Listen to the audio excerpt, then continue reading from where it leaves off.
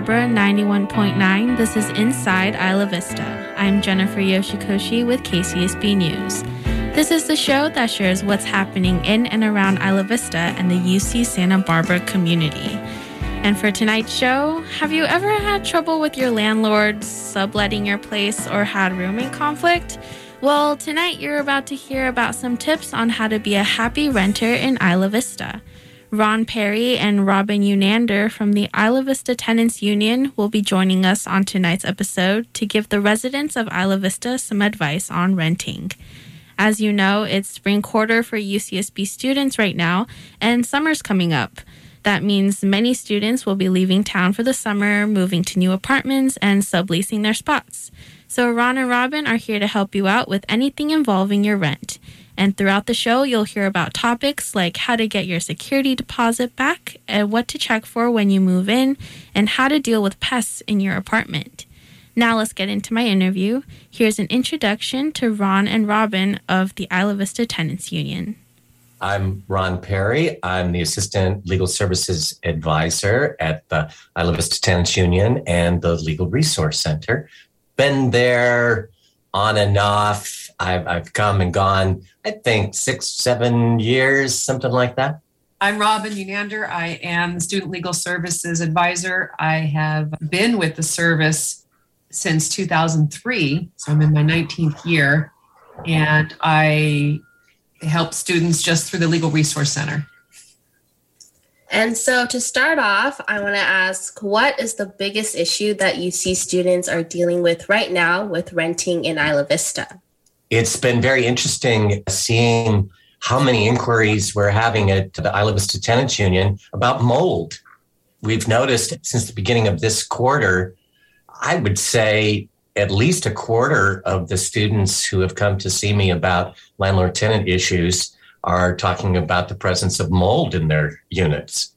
And then the kinds of things that we often deal with having to do with housemates having issues amongst each other and people wanting to make changes to their leases, get out of their lease or add somebody new or sublet or assign. So quite a bit. And then other sort of habitability issues, as we say, habitability referring to the conditions in your unit.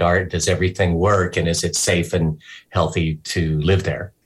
I've been seeing a few things that kind of deal with the Tenant Protections Act of 2019 that a lot of people have questions on with regards to rental increases for those that were offered the opportunity to renew their lease and how much the landlords can renew it by. And that's a big, it all depends kind of answer. And then tenants who wanted to renew, but, for various reasons, their landlords are opting to not renew their lease. And so there were questions about whether, they had that right to renew and could force that landlord to offer them a renewal. So those are some of the other things that we're seeing as it relates to some new laws. Yeah, Robin, that flows right into my next question, which is about how rent continuing to increase every year in Isla Vista. And does that have an effect on the population of the renters? And does it also affect the landlords here also? A couple of years ago, there was a law that the state legislature passed and the governor signed, which we generally refer to as AB 1482. And it has two parts to it. One part is a rent cap. It puts a limit on how much landlords can raise their rent, roughly 8% in Santa Barbara County. Not all properties, but the majority of properties, and particularly rental properties in IV. And so landlords aren't supposed to raise the rent over a certain amount. That's one part of it. And then the other part, which we call the just cause component. And what that is a law that says that a tenant can expect to continue to stay in the property that they're living in if they want to. They can renew their lease, or if the landlord wants them to leave for some reason, under this new law, the Just Cause law, landlord actually has to state a reason why he or she or they want to end the tenancy. They have to have just cause. That's why we call it that. And so it's new. We're finding that some landlords are either unaware of these laws. So that's giving us plenty to chew on and to talk to both tenants and landlords about. And I think that the consumer price index for the next leasing cycle, which starts in April, is actually a 9% increase. 9%. And then there's a big issue that we're having to do with emergent states of emergency, declarations by the state or the local government that we are in a state of emergency, like for the Thomas Fire, like the COVID-19 emergency declaration. And these declarations trigger something called the anti-price gouging statute, which limits how much landlords can raise the rent, even when there's a change of tenancy, when there's new tenants coming in.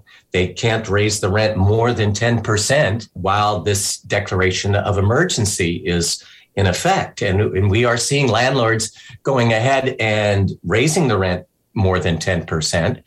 And it's just something in these last few weeks, actually, that we've been trying to address, find out more about, and then try to get the word out to the affected communities what the current state of the law is regarding price gouging and what that means for landlords and tenants. Does it mean, for example, as some people are saying, that if a landlord has raised the rent more than 10% since March of 2020, when the COVID-19 declaration was made by the governor, will landlords have to return rent to their tenants? Of course, this is it's a huge question, and we're spending quite a bit of time right now trying to come up with a definitive answer and then get the word out.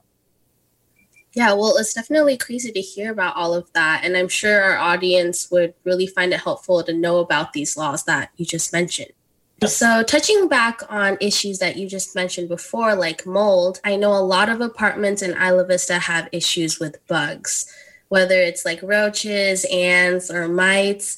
Is there anything that students can do if help isn't provided by the landlord, or even if help is provided and it still continues to be an issue?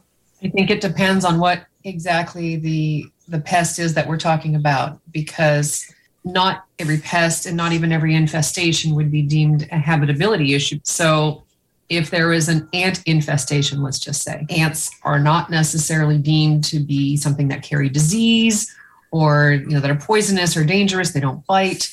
And usually they're temporal, meaning like it's hot out. And so they come in looking for water, or it's cold out and they come in looking for warmth. So, that would be something that is not necessarily an obligation of a landlord to then do something to abate that problem.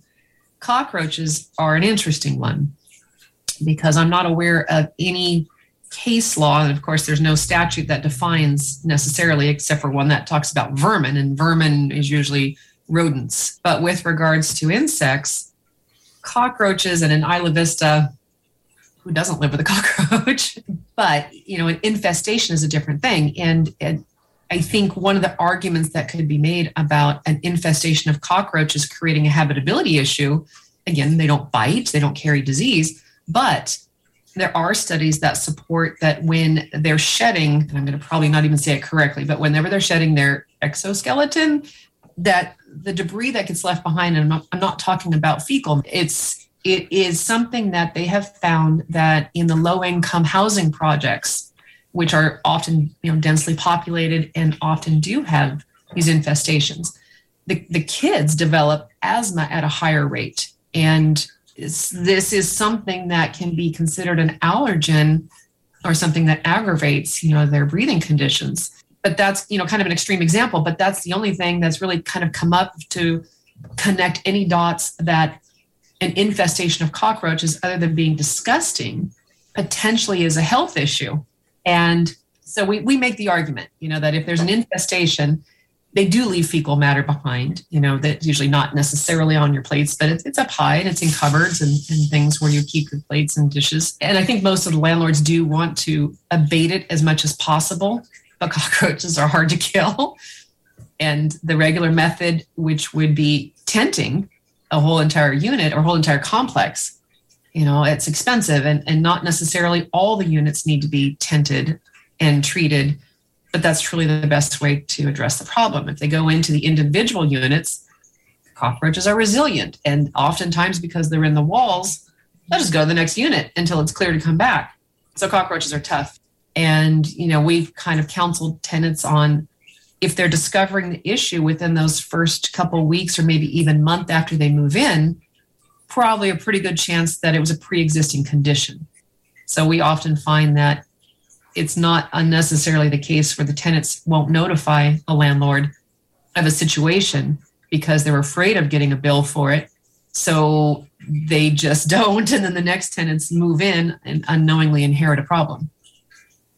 When I started doing landlord-tenant law, I never thought that I would have to become an expert in bug poop, but there you go. We have to know a little bit about that. Well, yeah, thank you so much for all of that information. I know I personally dealt with roaches and ants and mites in my apartment, and I know a lot of other houses in Isla Vista deal with just constant roaches and ants everywhere in their apartment. That was Ron Perry and Robin Unander. And you're listening to Inside Isla Vista. I'm Jennifer Yoshikoshi with KCSB News. Today we're speaking about rent in Isla Vista. And we have a lot of information that may be helpful for you as a renter. And we have two legal advisors from the Isla Vista Tenants Union with us. Continuing with my interview, I ask about summer subleasing. With summer coming up, subleasing is something that many students will do. What are your top pieces of advice for how students should go about that? First, always, what does the lease say about subletting? Not that it's going to be ultimately dispositive, as lawyers like to say, but you certainly want to know what your landlord's expectations are if you want to sublet. The law generally allows people to sublet, but you can certainly find a lease that has an absolute prohibition on subletting. More often than not, what we see in the leases, particularly in IV, is landlords making the tenant jump through a few hoops in order to have a subletter.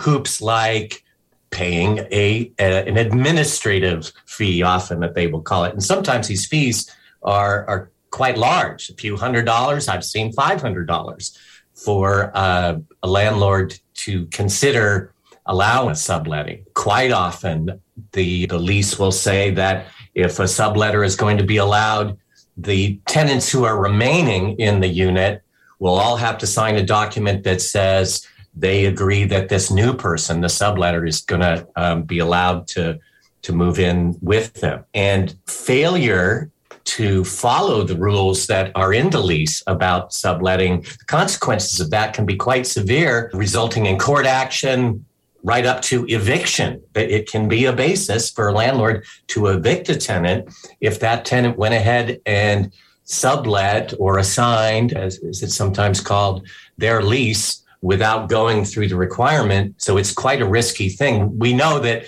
the tenants tend to do this on the down low, as they say, to just figure nobody will know. But if the landlord were to find out that you did it without their consent and following these other rules and paying these fees, consequences can be quite severe. My comment about don't do it had more to do with the issues that we see from the actual subleasing arrangement. And, aside from the landlord finding out and being upset about that and threatening eviction, sometimes amongst the sublessor and the sublessee, there become issues. And we've seen on both sides. We've seen them where the subtenant behaves very badly, and to the point now where the person who's the sublease, the original tenant, is bearing the cost and the responsibility for the subtenant's bad behavior. We've seen it the other way, where the subtenant was lovely and did everything they were supposed to, and paid their deposit, paid all their rent on time, left the place immaculate, and then is expecting their deposit back, but the sublessor spent it and doesn't have it to return because they sort of thought, well, this is free money. And they didn't realize that they have all the responsibilities that a landlord has because they are the landlord to that subtenant. So it's sort of an interesting triangle type of relationship. The landlord and the original tenant are in contract with each other. and then the tenant and the subtenant are in contract with each other, but the subtenant and the landlord have no contractual relationship. And we find that a lot of those people in that position don't understand that part. We encourage students, community members who have questions about subletting. You can even read the lease, and you know how leases can be rather hard to understand sometimes, full of legalese and imprecisely drafted. And so that's a service we're happy to provide, sit down with you, look at your lease and determine what it says and talk about what your options are. We invite anybody who has those kind of questions, see us before you make the decision to sublet, before you've promised the unit to somebody else. Yeah, well, thank you so much for that. I just saw how complicated the relationship between subleasing is with like the tenants and the landlords. And so moving on, I was going to ask you guys if you have a quick checklist for renters to check off before they leave their property. And also as renters start to move in over the summer, what should they check for? Yeah, our on the Isla Vista Tenants Union website, we have some, I think, very useful materials. And just as you're talking about, a move out checklist, things for students to think about when they're moving out. We always think of security deposit as one of the main issues. You want to get back all of the security deposit that you're entitled to. And there are ways that you can maximize that possibility. Things like, one of the biggest ones is making sure that you get a pre-move out inspection. The law in California requires landlords to tell tenants that they're entitled to a pre-move out inspection. So before you move out, in the last month of your tenancy there, the landlord would come, go through your place with you and identify potential deductions from your security deposit. Not the amount that they might deduct, but just that there is something that might trigger a deduction. And the idea behind this law is to give tenants the opportunity to address those problems, avoid having a deduction made from their deposit before they move out. Many tenants don't know about this. There are some landlords who don't follow the law in advising their tenants of that opportunity. So we just encourage tenants, even if your landlord hasn't told you about that, make sure that you ask for it, because it's one of the best ways of ensuring that you get back all that you're entitled to. One of the things that we've noticed is that not all landlords, again, as Ron had mentioned before, are aware of their obligation to offer a pre-move out inspection or care to offer the pre-move out inspection. And so in the situation where a landlord has failed on their duty to offer that, and the students are not even aware that this is something that they should do, or maybe they even ask the landlord after they, talk with us, and if they ask for it and landlords are, oh, well, I'm not going to do that, just leave it clean. If there is a dispute about any deductions and the landlord has failed to offer the pre-move out inspection, and having it in the lease does not count, they have to provide a separate writing for that. And if they either don't offer it, or if the student had requested it and the landlord fails to comply and provide it, our courts are giving the students back 100% of their deposit deductions. So if they got $500 deducted and they didn't agree with that, and they take that landlord to court, our judges here in Santa Barbara will give them back all that $500 if there was no in writing offer to do a pre-move out inspection. One of the services that we love to provide is talking to students about small claims court. That's the place where these things are usually resolved. No lawyers allowed in small claims court. And so we're very happy to sit down with tenants and show them the forms that it's necessary to fill out to get yourself into small claims court. Very easy to do, but a little help is often useful. How to get the legal paperwork served on your landlord, what to do when you get into court, what to expect when you're in court, and then if you're successful, how to get your money. And so we invite students and community members come in if you're not getting the money back that you're legally entitled to. And so other than advising for a small claims court, what do you guys do to help students at the Isla Vista Tenants Union? But, we're primarily about legal issues, but we often are asked to talk about just things like the availability of housing. Where is there housing? Community housing office on campus is the primary place where a student can find out about availability. They're looking for a place, but reviewing leases before you move in. There's a place maybe you think you might be interested in, and you're handed one of these 35-page rental agreements, and you want help decoding that.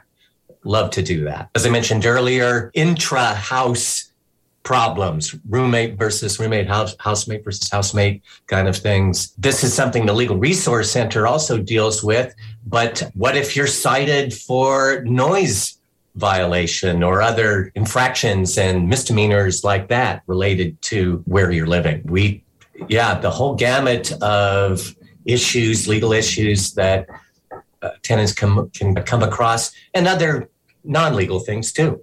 One of the things IVTU, our primary functions, is just education, getting the word out about the law. And just to wrap this interview up, how can students find you, both Ron and Robin? And are there any other resources they can reach to for help? We kind of cover the gambit as far as the resources related to legal matters, including the housing legal issues that come up. How they can find us, probably the easiest way is to go to the website, because they can schedule appointments to meet with us there. And Legal Resource Center is legal.as.ucsb.edu, and they could schedule with Ron or me through there. And then IVTU is ivtu.as.ucsb.edu, and Ron serves all the consultations for IVTU. On those websites, as issues come up, we will sometimes put frequently asked questions about various topics of interest to students and community members. So you can make appointments with us there, and you may find some answers to questions that you have in things that we've posted there. I'd also add, the Isla Vista Community Services District has a rental mediator that we often refer people to for disputes both amongst tenants or between the landlord and their tenant. Mediation can be a very good way of avoiding getting into the whole legal morass. So that's ilavistacsd.ca.gov is how one connects themselves with the mediator. I do want to add a plug for, I can't remember what we call it now, but it used to be UCSB Community Housing Office, but I think it's all under UCSB Food and Dining and Housing. But they do have a component that also works with community housing, meaning off campus. And they are also a great resource, for students, because they have connections with different landlords. They have their own listings that they do there. And I recalled that on their website, they have something that's called a success guide. And since it's available online, anybody from the public could find it. And they've got a really great example of wear and tear versus damage. We get that question a lot. And there is no statute that we can point to that says, oh, well, this is damage and this is wear and tear. They all understand it. And for us, it's like, well, you know it when you see it, but sometimes it's really hard to define. So the success guide has a great list of what's wear and tear, what's considered damage, and then it kind of gives you a gist of understanding the difference between the two. And they also have a cleaning checklist in there that can help students with moving out. And they even have a sample sublease agreement. So then that would be another resource that is primarily available for UCSB students, but their success guide is available online to anybody from the public. Mm-hmm. Yeah, that sounds really helpful. And I'm sure a lot of students here that live in Isla Vista would find that like a great resource to use also. Thank you so much. Those are all the questions that I have for today. Is there anything else that you guys would like to add? Thanks for the opportunity to get this stuff out into the world. Yeah. That was Ron Perry and Robin Unander from the Isla Vista Tenants Union. If you missed the links mentioned before and you want to learn more about renting in IV and also getting in contact with them, you can go to ivtu.as.ucsb.edu. You've been listening to Inside Isla Vista. Thanks for tuning in Wednesdays at 5 p.m. to find out what's happening in and around Isla Vista. If you're looking for something to do this weekend, there's a couple of events being hosted here. On Saturday, UCSB's Environmental Affairs Board will be celebrating Earth Day. The event will be held from 1 to 5 p.m. at Aniscoyo Park, where you can enjoy live music, a pop-up thrift shop, tie-dyeing, and a lot more. And on Sunday, Pardal Road will be closed off to be hosting this year's Pardal Carnival. From noon to 4 p.m., you can go and enjoy a Ferris wheel, carnival games, free food from local businesses, and more.